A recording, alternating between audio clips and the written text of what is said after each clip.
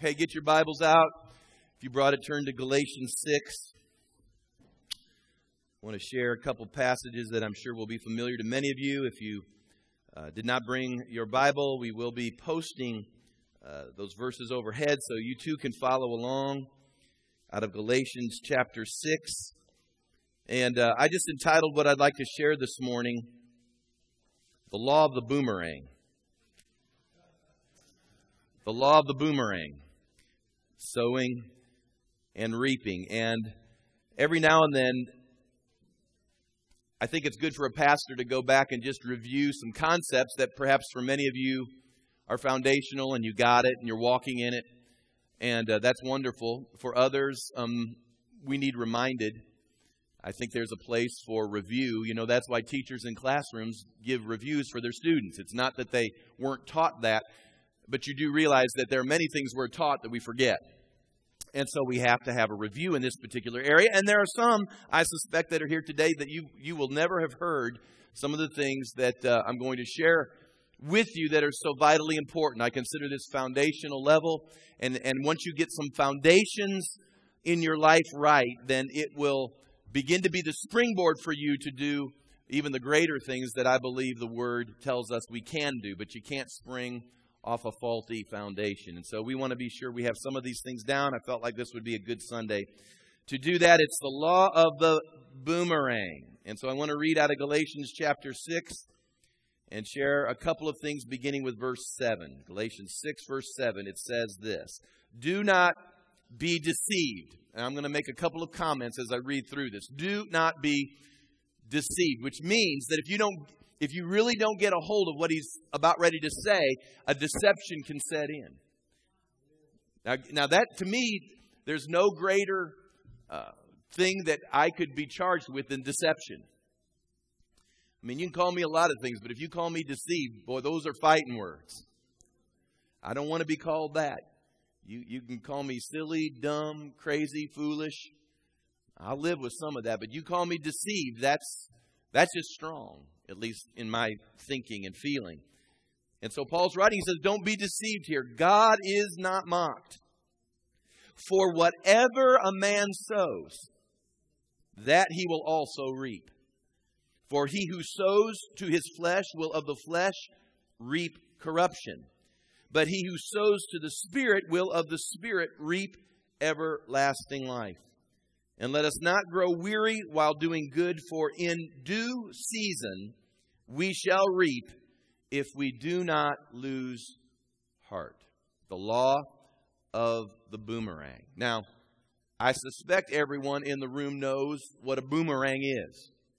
In fact, as I understand it, boomerangs came originally, I think, from Australia. Now, if I'm wrong, I'll stand corrected on that. But I know that most of what I've come to understand from boomerangs came from Australia. My son spent several years there going to school, and so he was able to do a little background check and understanding in the things that go there with the Aborigines. And apparently a boomerang, which is kind of shaped in a U-shaped form, it's lathed or it's cut in an appropriate way that it is used as actually a type of weapon. A boomerang was meant to be thrown, and as it would begin to swing like this, it could curve and turn, actually hit things, and if one is adept enough with it, it can actually come back to the one who threw it. So there was a U-turn, sort of, to this boomerang. It was a weapon in their hands. If you became skilled at it, you could throw it, and you would go hunting and do all sorts of things. And it could be a blessing to you, or I guess if you weren't that skilled at it and you used it and it came back and hit you up the side of the head, that might not be a great thing.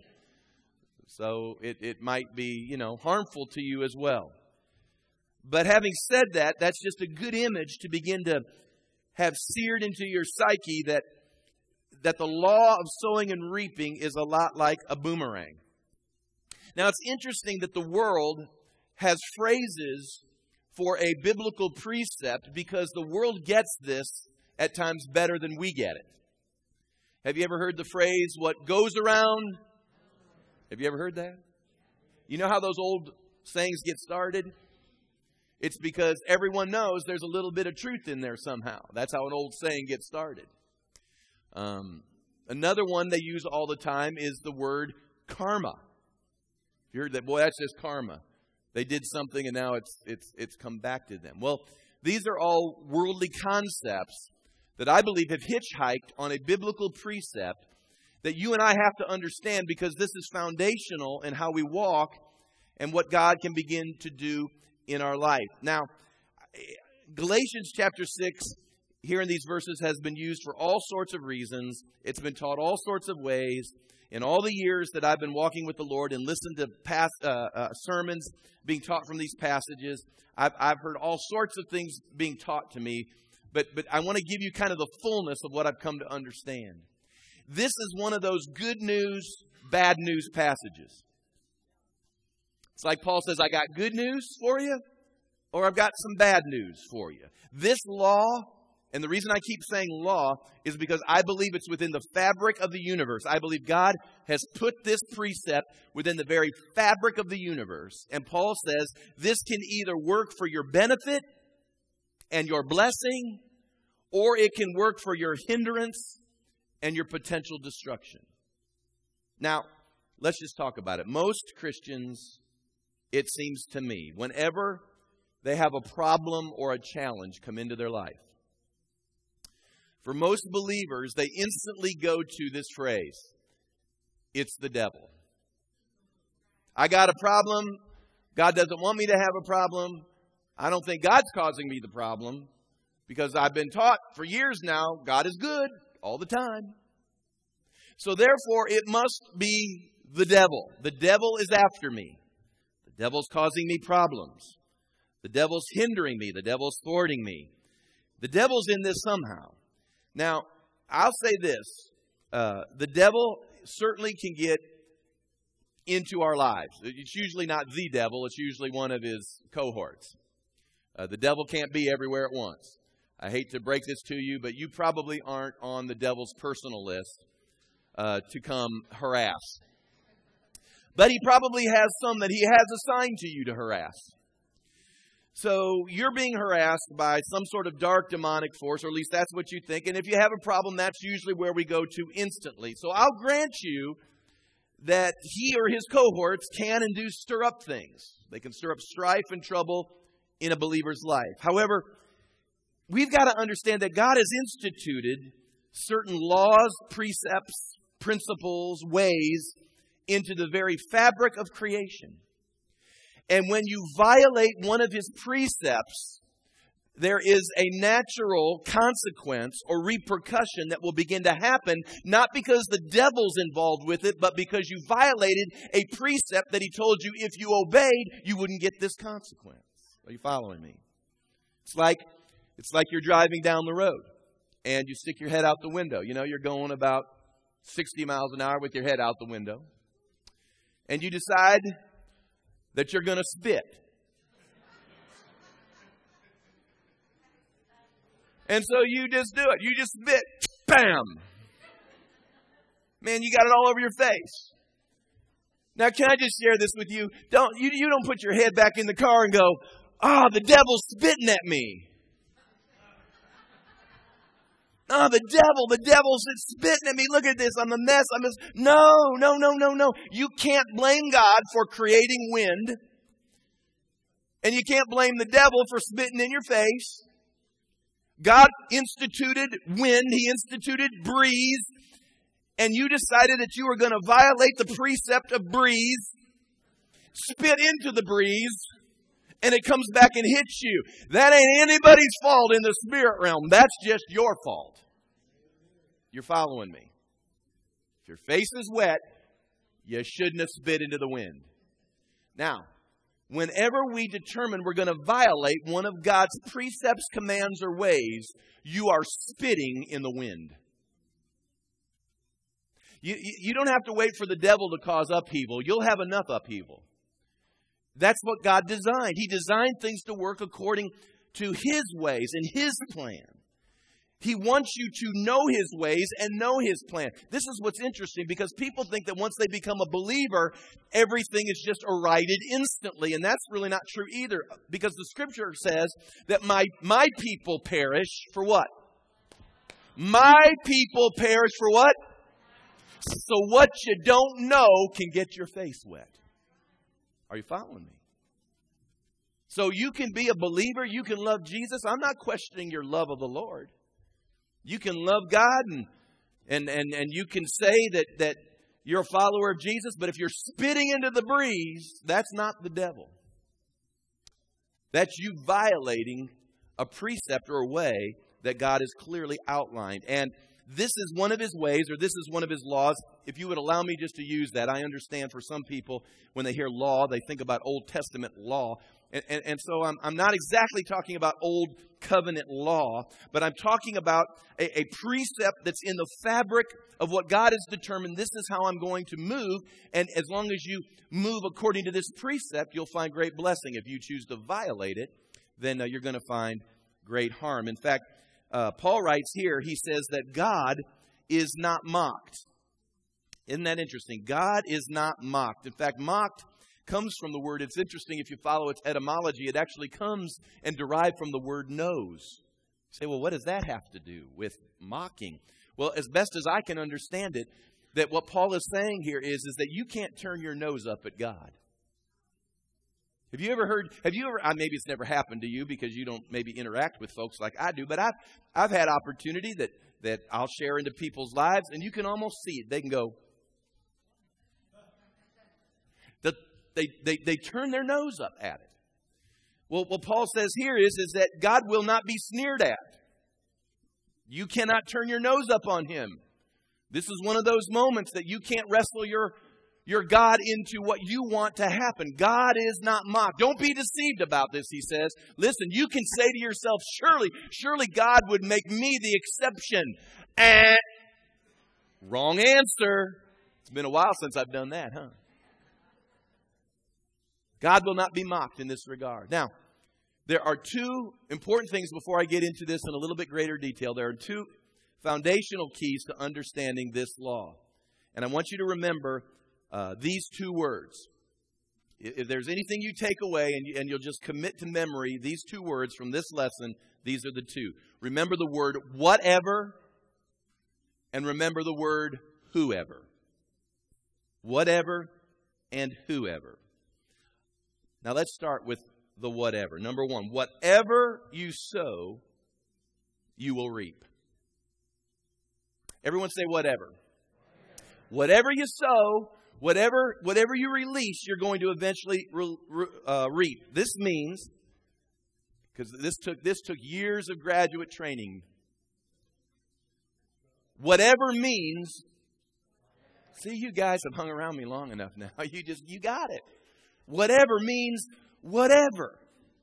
He says that here. He says, if you sow to the flesh, you're going to reap what? The flesh.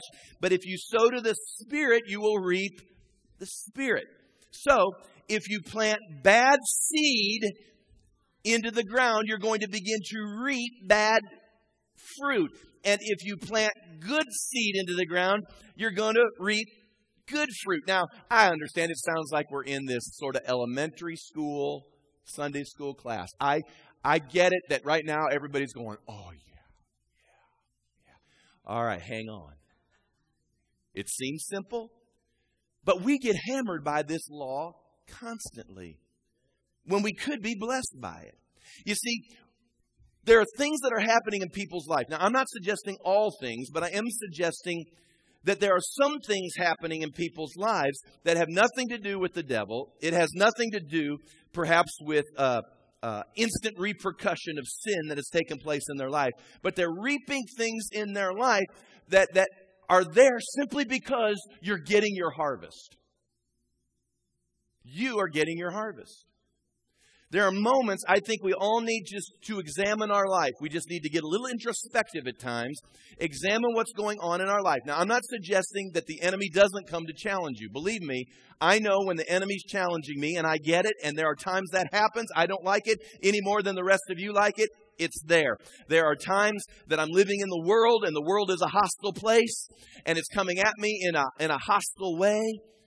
And it's just a matter that we all live under a curse, and these things get thrown at me because I'm an alien in a foreign land, and I'm just having to face what the world is like. I understand that as well. But we need to get a little bit introspective and ask ourselves the question, if it's not the devil, if it's not the world, if it's not some repercussion from sin that I know that I've committed and the consequences of it are coming, and we just begin to evaluate life, could it possibly be that somewhere, sometime, I sowed something out there, and now my day of harvest has come back to me? You say, well, how do I know? Well, ask. We just start asking the Lord. I think He'd love to help you. He'd love to speak to you, love to tell you, love to give you insight. It's all through Scripture. It's interesting as you begin to read Scripture. Now, hopefully we put some of these things up. Let's just talk a little bit about bad seed first. We'll get to the good stuff. I promise. We'll get there. But let's just talk about the bad seed. Matthew 7:2. Guys, can you post this so I can read it from the screen? Listen to this. For with what judgment you judge, what does it say? Now again, I've dealt with those passages before, but basically, Jesus is saying this: judge, and what comes back? Judgment. Now, this message isn't about judging. That'll be another day. But as you begin to sow judgment can indeed come back. What does it say? Job 4, verse 8 says this: even as I have seen those who plow iniquity and sow trouble, what? Reap the same. Isn't that interesting?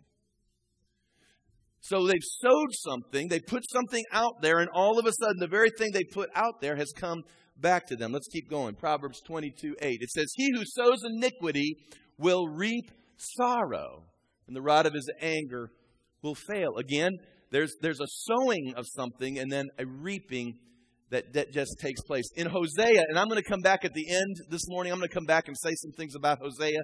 But listen to what Hosea says. It says, they sow the wind, and then what do they reap? Now I want you ought to write that one down. We're going to come back to that in just a moment. And well, I'll just give you a hint here in just a few minutes. I'll come back to it. But whenever you get a harvest, it's always more than you planted. We'll just leave that one alone for a minute. Go to the next one. Hosea 10:13. It says, you plowed wickedness, what? You have reaped iniquity. You have plowed wickedness, and you have reaped iniquity. So, we just begin to see, I just touched on a few things. I didn't give you an exhaustive list. These are just a few of the illustrations that I can give you out of the Scripture that clearly teaches us that there are things we can begin to sow ourselves, and then a reaping comes back upon us. Now, that's the bad news.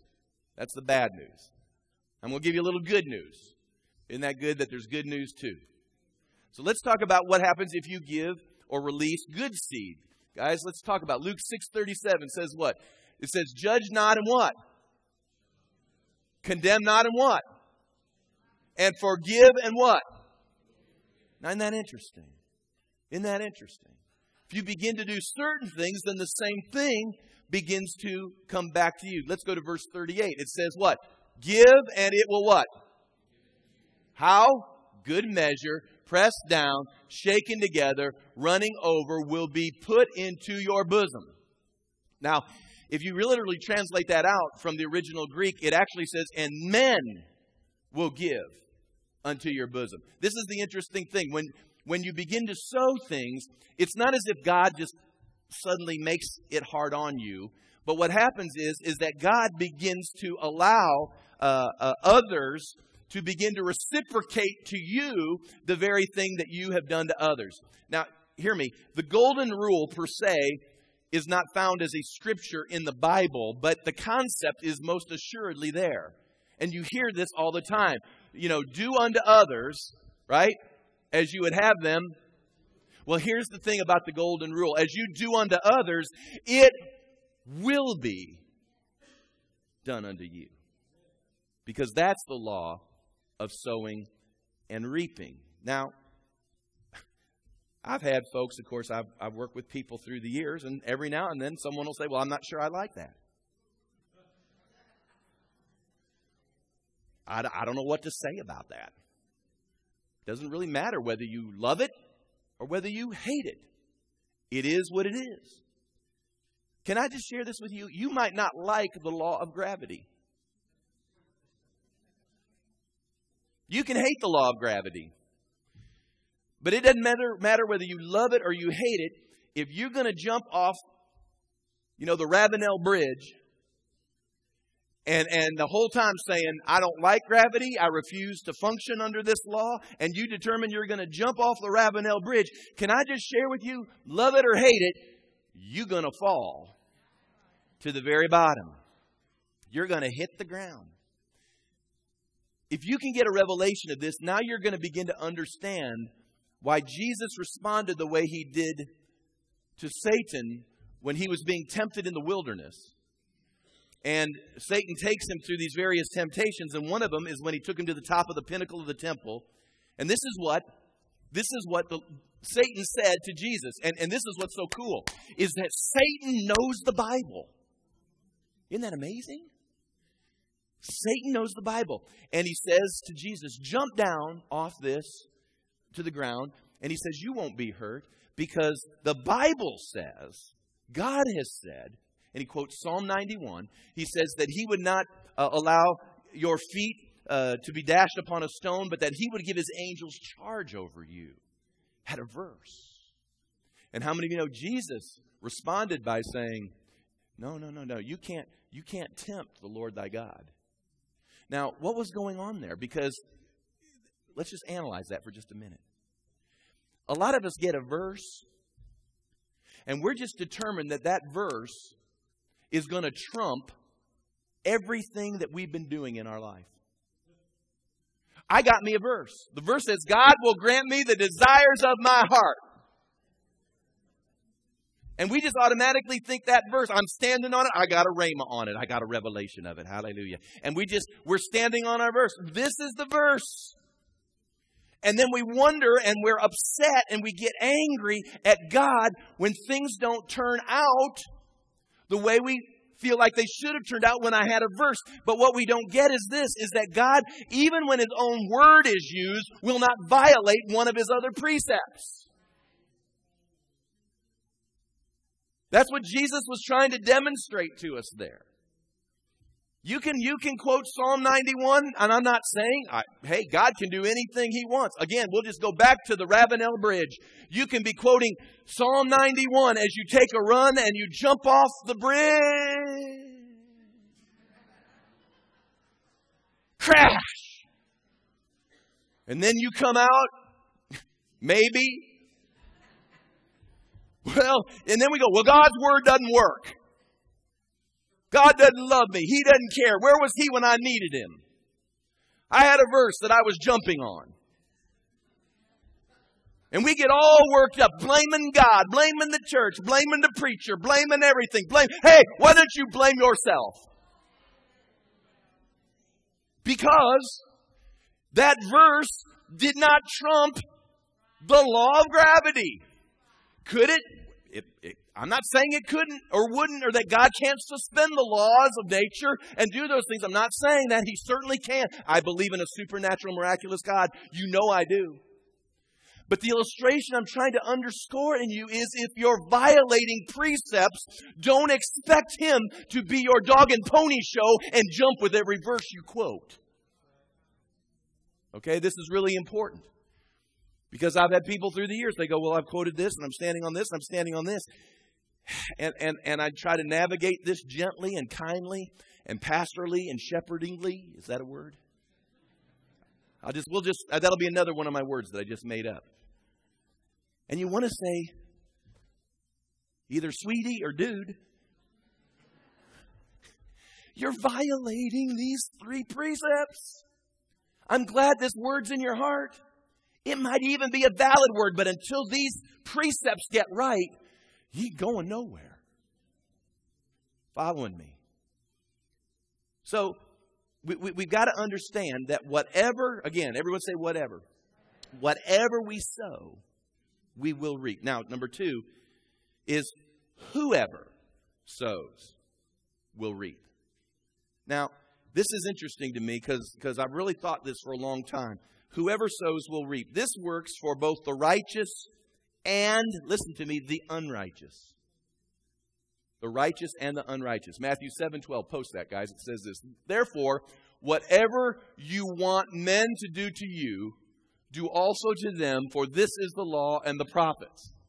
Now just keep it up there for just a minute. Therefore, whatever you want men to do to you, do also to them, for this is the law and the prophets. Now, hear me when I say this. This is in the middle of his message on the Sermon on the Mount. Now, hear me when I say this. He was teaching a precept to people who weren't necessarily signed up to do the discipleship gig. So there are people out there who are listening to him that we would call worldly in their mindsets, who haven't decided quite yet whether or not they're going to sign up for this journey that Jesus was beginning to enter in on. And he looks at them and he says this. Now he says this really to the world. He says, whatever you want men to do to you, do also to them. I believe this. Argue with me if you want, but I'm still right. Listen. The reason the world sometimes is blessed and we wonder how in the world they're blessed and we're not is because sometimes they understand God's principles better than we understand them. Now, that doesn't necessarily mean, I'm not saying they're saved. I'm not saying they aren't functioning in sin. I'm not saying that. I'm saying there are certain precepts that work no matter what. Because He's just put it in the fabric of the universe. Now, I'm just going to give you an example here. Now, I don't watch Oprah, but I've watched Oprah enough to know that I think she's a giver. I just think she likes giving things away. I think she gets a general kick out of giving things away. I don't think that's a put on. I don't think it's a marketing thing. I think others have tried to emulate her as a marketing gimmick, but nobody does it quite like her. Because I honestly believe when she does something for someone or for her audience, I believe she gets a kick out of it. I believe truly she likes that probably more than anybody likes getting what they get. I personally believe that. Now, I want you to think about several things about her. Now, again, I'm not saying, in fact, I don't think she is born again. I've listened to her theology and it's confused, majorly confused. So I'm not suggesting she's a born-again believer. No. I'm just saying she's got a hold, perhaps, of a precept that works one way or the other if we just function under it. You understand? Gravity works for everybody, right? Okay. Think about this, though. I was watching the other day. Who would Dr. Phil be without an Oprah? Who would a Dr. Oz be without an Oprah? I was watching it. I was just doing the channel surfing the other day. In fact, I broke my remote. I've used it so much. But I was going through and I finally hit the OWN network. OWN. It's her own network. And I don't know what was going on, but what ended up happening was she was playing sort of an elaborate trick on her hairdresser. But when I initially got to the channel, Oprah looked like she was out of sorts. She looked like she was upset. And it just really wasn't very becoming at that moment. And I thought, wow, that's wild that she would even put that out there, because just to see that. Come to find out she was just kind of staging this incident with her hairdresser. And as they go through this, as her hairdresser gets done, we all find out that he had just created a new shampoo, I think is what he created. And what she was going to do is that she was going to market that new shampoo that he had created on her network, which you do realize that if she markets that thing, he'll be a multimillionaire. Now, she used to do that for books. In fact, I knew a guy here that worked at the College of Charleston that she actually promoted one of his books.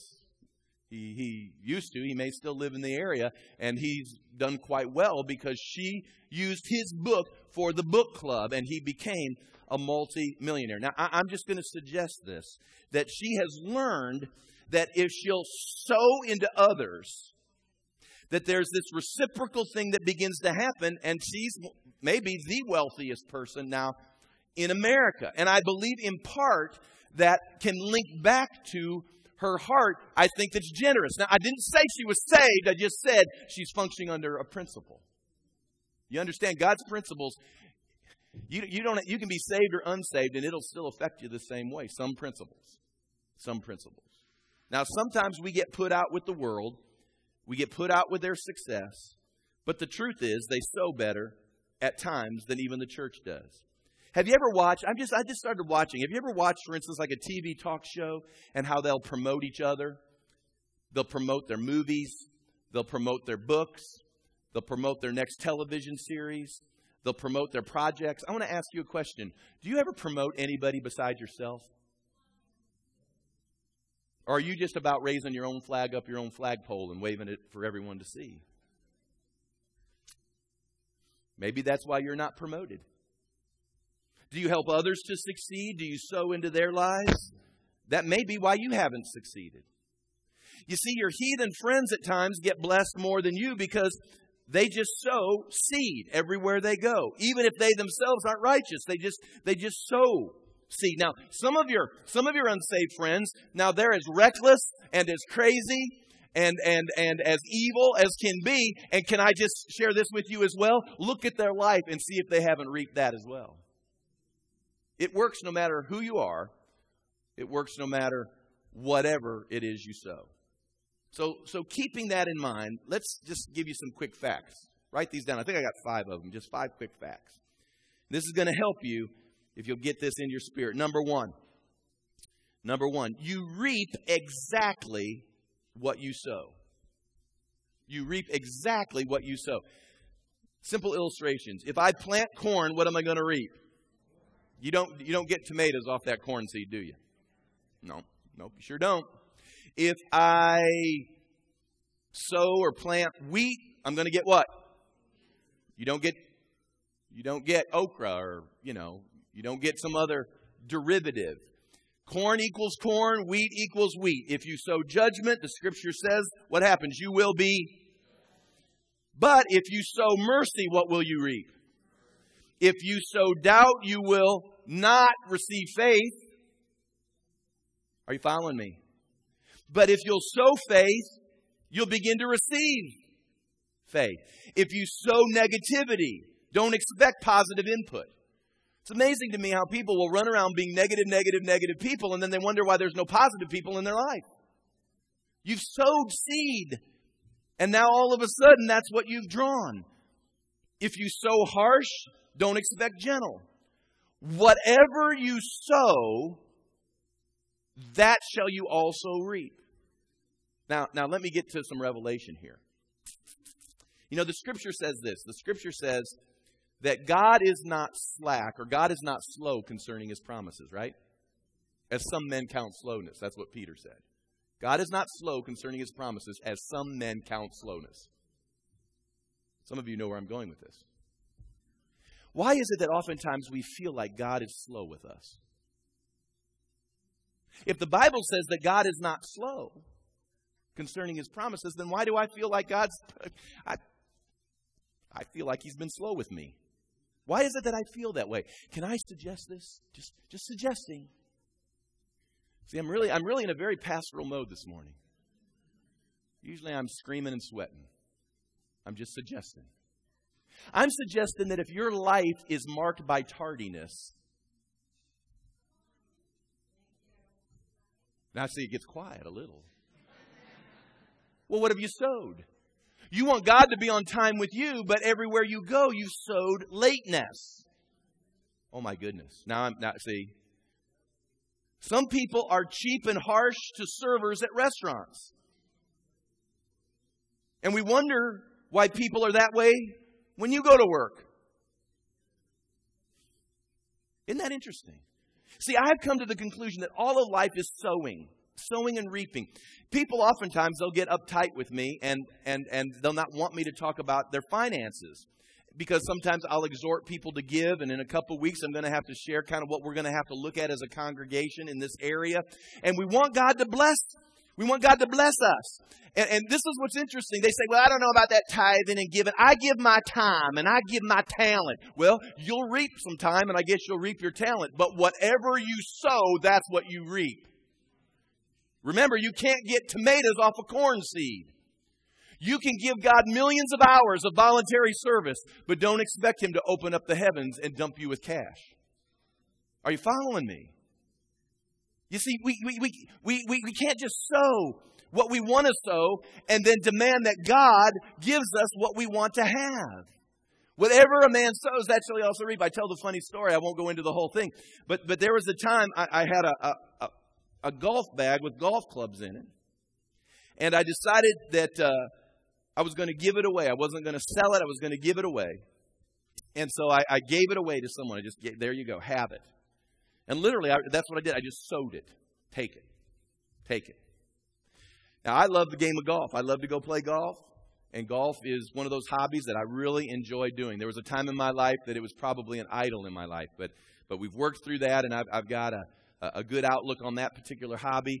And what God began to do was, and this is how He taught me some of these things, was I began to reap golf clubs.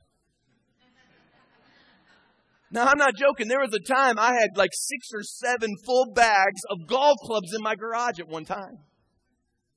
People just give me golf clubs. And I say, I already got a bag of golf clubs. Here, take another bag of golf clubs. And I'm not kidding you. God used that to show me you sowed golf clubs. What did you reap? Golf clubs. All right. You reap exactly what you sow. Number 2. I'm going to get to something else here. I can't give it all at once. Number 2, you reap in a different season than you sowed in. Now, it's interesting that here Paul said in Galatians that you reap in due season. It's interesting. When all is right, when all is fulfilled, it's not chronos, it's kairos, which means when everything's in order, when everything's right, when it's the right moment, that's when your harvest will come in. God doesn't instantly respond all the time like this. Sometimes your harvest is suspended in order that it might come at the right moment. Ecclesiastes 11 verse 1 says this, cast your bread upon the waters, for you will find it after what? Many days. So it doesn't come back instantly, but sometimes it can be many days. It's what the farmer does. The farmer plants certain seed, and he knows his harvest isn't going to come for some seed potentially several months later. But when that harvest comes, it can be a blessing to him. Now, I'll just tell you the story. Again, I've told these for years. I worked before coming to Charleston many years ago for a pastor in the upstate. For 10 years, I worked for that pastor. And I will say, in just fair evaluation, I think that I was probably better than most staff pastors. But I'll just be honest to say that there were days my pastor irritated me. He irritated me. I didn't like maybe a decision. I didn't like the direction it was going or something. And I'm not saying I was bad. I didn't sow discord. I didn't split the church. I didn't do any of those things. But within certain venues, I sowed words. Now, interestingly, nothing happened at the time I was there. But years later, now I'm a pastor. Isn't that interesting? Your harvest always comes in due season. And all of a sudden, when that harvest came, it just hit me all of a sudden one day. And it was as if God was saying, well, you got your harvest. You planted seed. Now you're getting your harvest. Now listen to me. The reason I share this time thing with you is because some people can't connect the dots. They can't make this connection because we sowed seed in a different season than we're reaping. And because we can't think past a week, we don't get that there was something I put in the ground maybe years ago that all of a sudden I'm reaping today. Let me give you an illustration. When you were a teenager, how were you with your folks? How about it? You were perfect. Oh, okay, I forgot. I got the perfect people as teenagers. What happens? You do what you do as a teenager. You don't think much about it. You whine, you complain, you rebel, you do what you do. And then all of a sudden, here you are, you've got teenagers. And guess what? It's due season. Isn't that the truth? You say to yourself, I remember doing that. Oh. Now the reason we connect the dots sometime in that case is because we've got our mom over here going, one of these days, you're going to have kids just like you. And then we get here, and they're grandmothers now, and they look at us and say, see, I told you, you would have children just like you.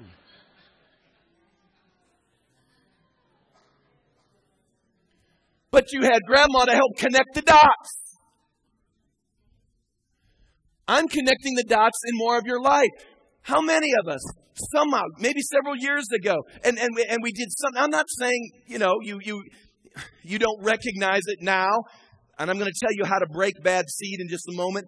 But the truth of the matter is you got to begin to see that there are things you put into motion that were sitting there germinating, growing, barely breaking the soil until a due season happened, and then suddenly it comes upon you. Now that's the bad news. Can I give you some good news? That if you'll determine in your heart today that you will sow seed everywhere you go. You sow it, you sow it, you sow it, and you just begin to be a seed sower. Things may not change overnight, and that may not happen next week, and maybe a few months from now you won't see anything from that. But I'm telling you, there will be a moment over here in due season when God will open up the windows and begin to give you a harvest for all the good seed. I'm amazed with people. They'll come up to me and go, Pastor, I've tithed for a week and God hadn't opened the heavens yet.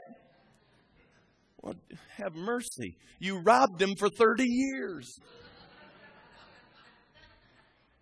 I don't say that because I'm being shepherdly.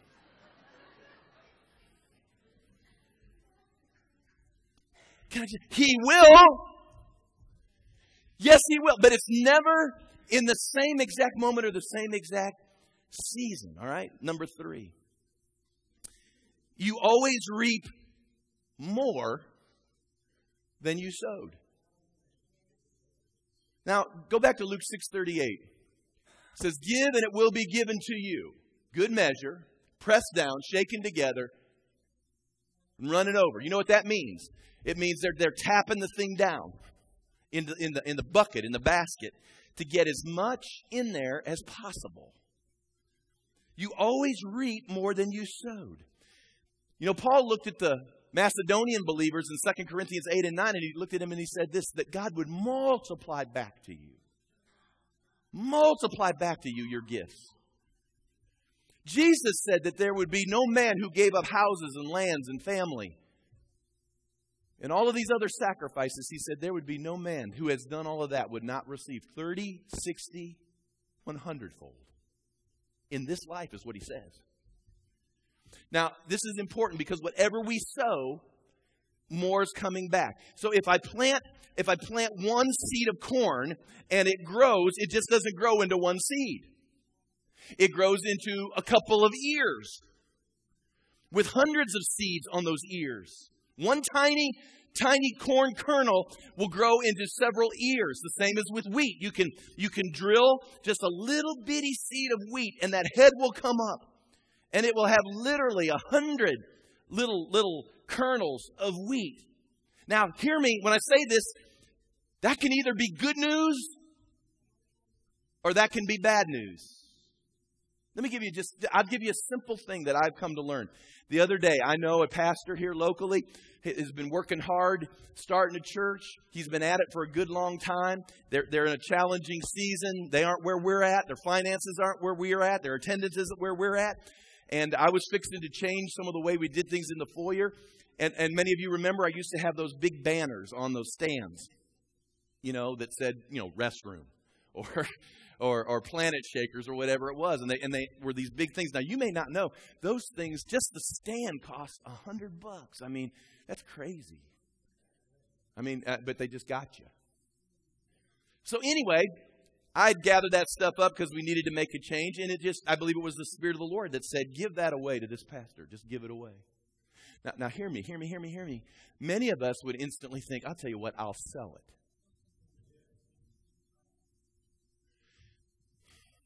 You know what our problem is?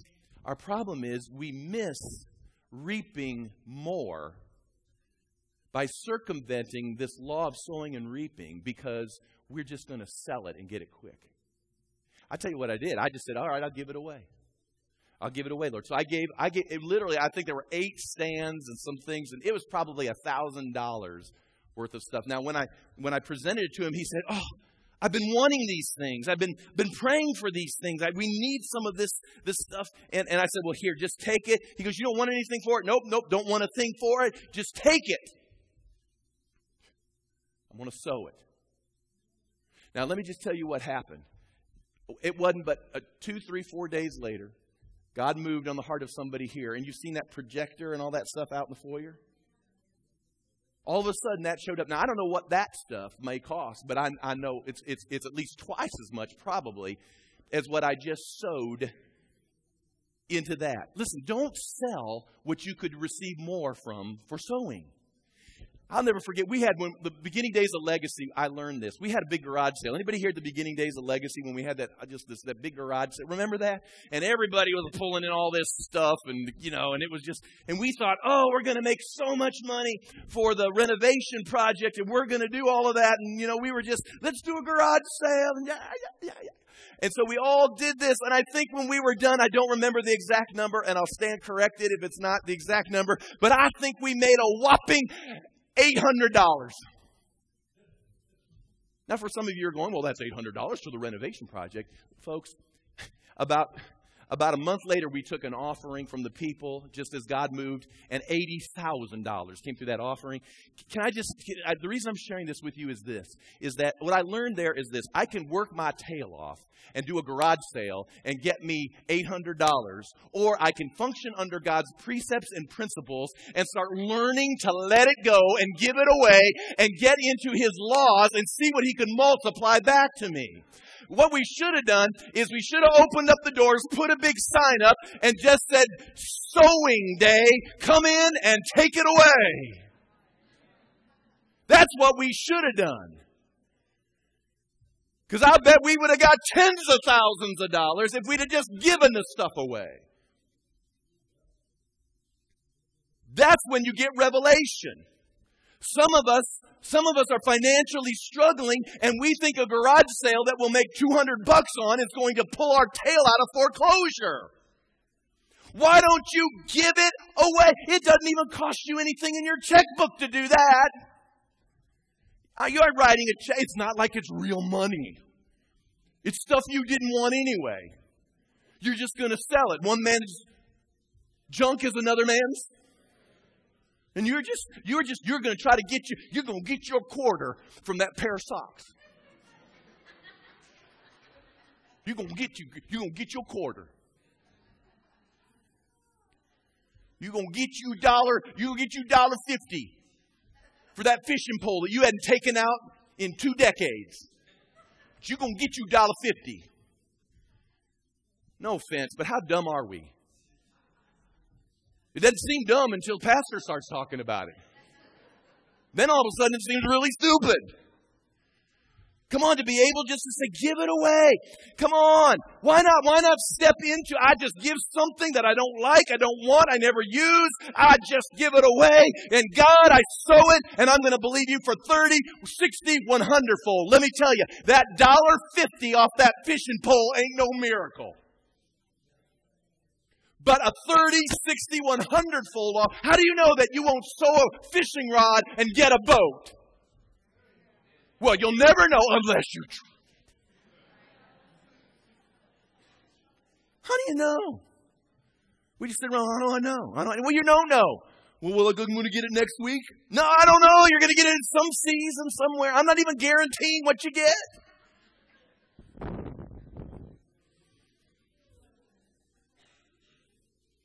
Get my quarter from my socks. It's a miracle.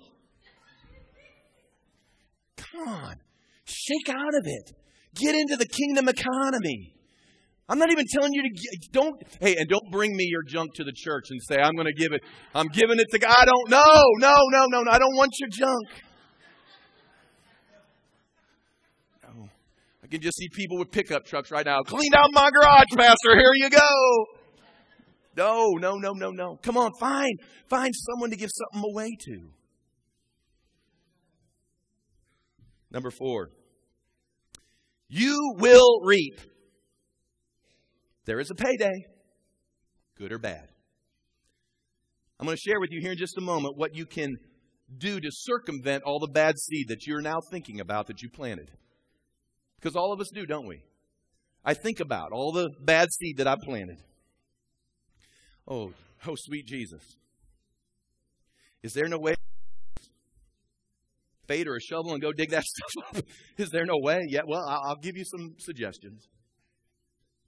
But here's what the Scripture says. The Scripture says, and this is especially so for good seed, but it says, don't grow weary.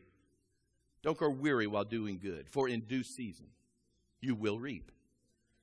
See, don't grow weary. See, a farmer just doesn't plant for one moment. He continually plants. He believes. When I grew up on the farm, there was one moment you planted wheat. There was another moment you planted soybeans. There was another moment you planted oats. There was another moment you planted corn. And then you'd come back, and then you'd harvest whatever wheat seed you planted. And then you'd start over again. And it was a constant happening. And that's why people who live on a farm, we look at them and say, that's hard work. You're right. It is hard work. They keep doing it and doing it and doing it, believing that the season will come for that seed that they will reap. There are things that I have sowed out there that I've not seen the reaping for yet, but I believe it will come. And I don't want to miss it, so I'm not going to faint. There are other things that I've sowed that I directly believe have already begun to be a harvest to me, and it gives me encouragement to not throw in the towel, but to keep moving forward. Because I will reap. Now, do you understand why Satan so discourages you? That may be where Satan's involved. That may be where his cohorts are involved. He wants to do everything he can to tell you, don't do that. What does God know? Come on. Don't give it away. Hold it today. Come on. You really going to believe that? You really going to believe that? It's the same thing he did with Jesus when he put him up and he said, just go ahead and jump. Just go ahead and jump. That's all he wants from you, is for you just to disbelieve what God has put by way of precept, and you're going to end up finding yourself crashed. All right? You will reap. And then number 5, I just put this in. If you don't sow good seed, bad seed is planted naturally. I don't know if any of you are a gardener. I'm not much. I don't have what they call a green thumb. My yard always looks like, sort of a lot. And the reason it looks that way is because I don't do much with it. And all of you would know this as soon as I say it, that if I were to go and I were to scrape off, if I had a lot, and I just scraped it bare down to the dirt, we just scraped it to dirt. And then we just left it. What would happen after a short time? Revelation. If I don't do anything, bad seed grows. It's just naturally a happening. So you need to consistently see. If we consistently plant good seed, I do believe that what happens even when we incidentally or accidentally plant bad seed, sometimes I think we can choke that right out. I do believe that there's opportunity because it wasn't an intention. But you can't say it wasn't my intention as you stumble through life planting bad seed everywhere you go and not doing anything by way of planting good seed. Now, the question is there anything I can do to avoid or minimize a bad harvest? Help me, Pastor, help me. Come on, I know I've been talking a while, but you all want to be helped, right? Come on, I've only got, this is about my only time that I can help you. Listen to this. In the book of Hosea, sometimes for us to get things, we got to experience it personally. Because if we don't listen to the voices of authority and experience, all you have left is pain. If you won't listen to what I have to say to you today, and that's your choice, no one's going to chase you. But if you won't listen to some things that I'm going to say, then all that's left is pain. And what you do is you begin to experience bad harvest, and slowly but surely you'll begin to connect the dots, and you'll go, ooh, maybe Pastor was right on that one. Okay? Hosea, it's an interesting story. Hosea, it says, married, and I don't know all of the reasons, except that God used him in order to demonstrate his faithfulness to Israel. So Hosea is one that analogizes God, and he married a woman by the name of Gomer. I don't think that's a very pretty name. In fact, I think of Gomer. Yeah, see, that's what I think of too whenever I read that.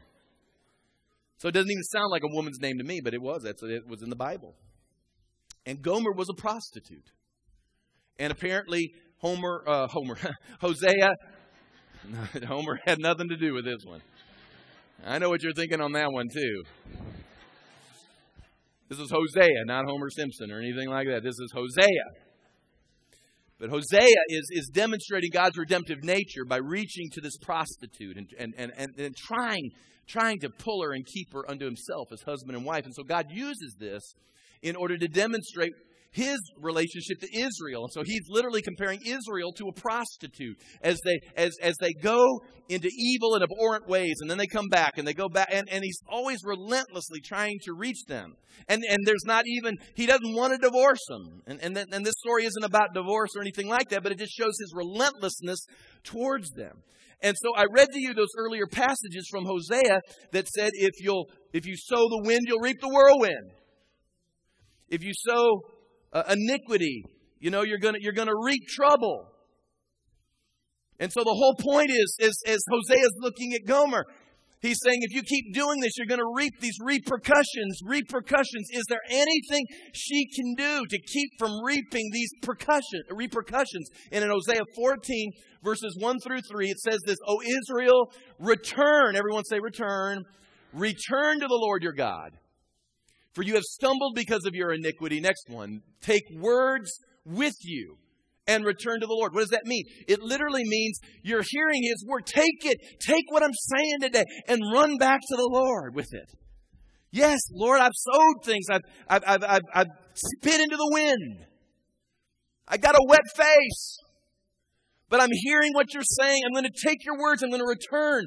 Say to him, take away all the iniquity. Receive us graciously, for we'll offer sacrifices of our lips. Next.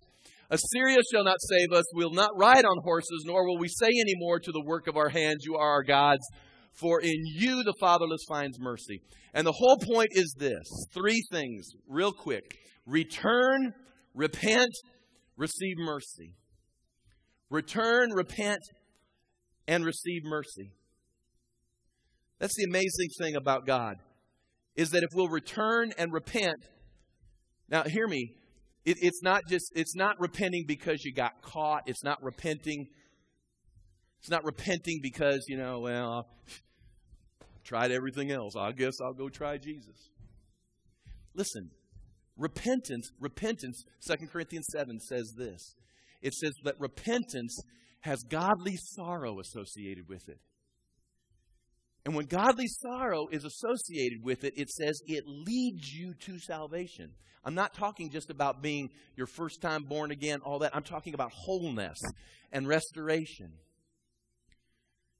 When you get on your face before God and say, God, I planted bad seed, I've sowed it into the ground, but I'm taking your word right now. I'm coming to you and say, have mercy on me.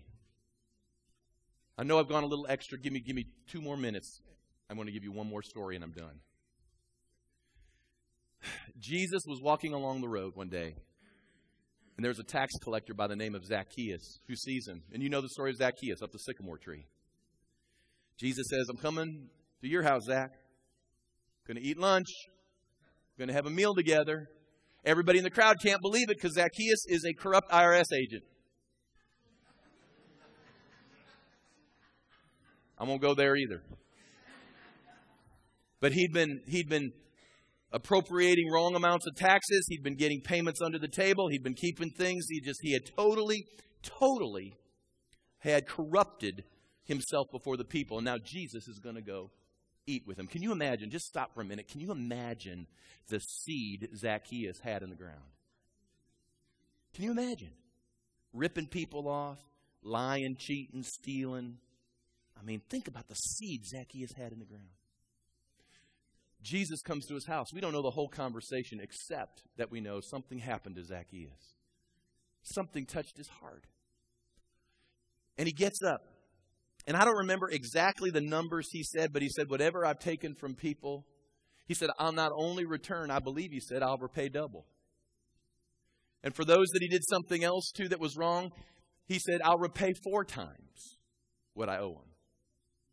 Now, I looked it up under the law, and believe me, Zacchaeus went over and above everything he had to do in order to make that right, not just before God, but he wanted to make sure something in his heart was, I want to make it right before man.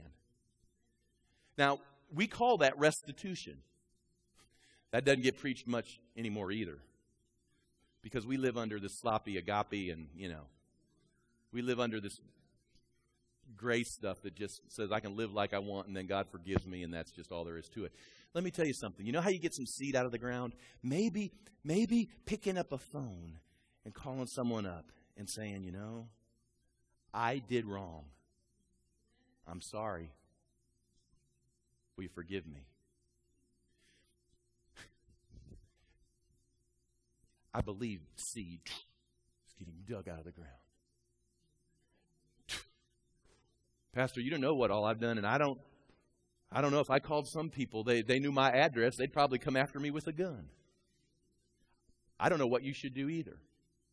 I'm just simply telling you this, that whether it be by direct action that you go back to dig up bad seed, or whether from this moment on, you determine in your heart, everywhere I go, all of life from this point forward, I'm going to be a good seed sower.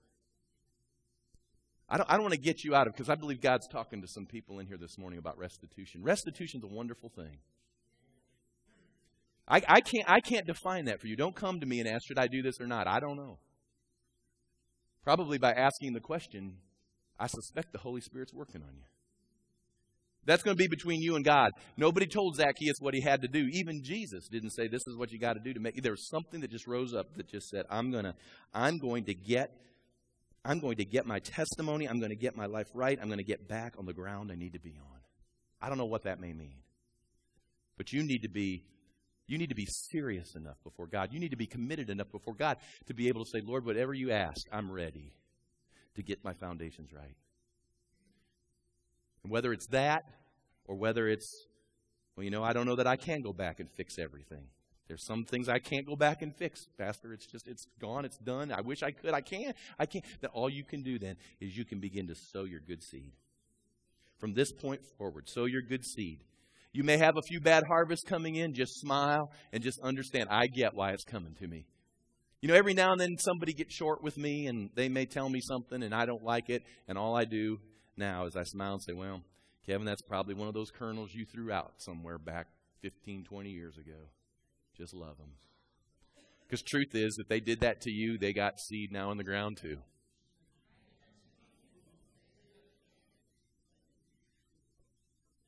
What's really cool is when you get a revelation of this, you get to sit back and watch everyone's harvest. I don't mean that in a bad way, but it's amazing. It's amazing. That's why God says, I could go on. That's why he says, don't take vengeance yourself. Vengeance is mine, saith the Lord. Why does he say that? It's because he doesn't want you putting bad seed in the ground. Now hear me. I just probably fixed 75% of people's battles right there. Will the devil challenge you? Sure he will. Is the world a hostile place? Yes, it is. Are there going to be things that you had no idea that you've done or did do, and you still get challenged? Obviously, yes. But in as much as you can change some things, this is one of those precepts you can put into practice the minute you walk out these doors. So good, so mercy, so kindness, so gentleness, so generosity. I mean, I love when servers come to me now, I have no problem tipping them. Usually more. 15 is standard percent. It's at least 20, and I'll even do more. You say, why would you do that? It's because I'm sowing. A couple extra bucks, what is that? I got $3 extra.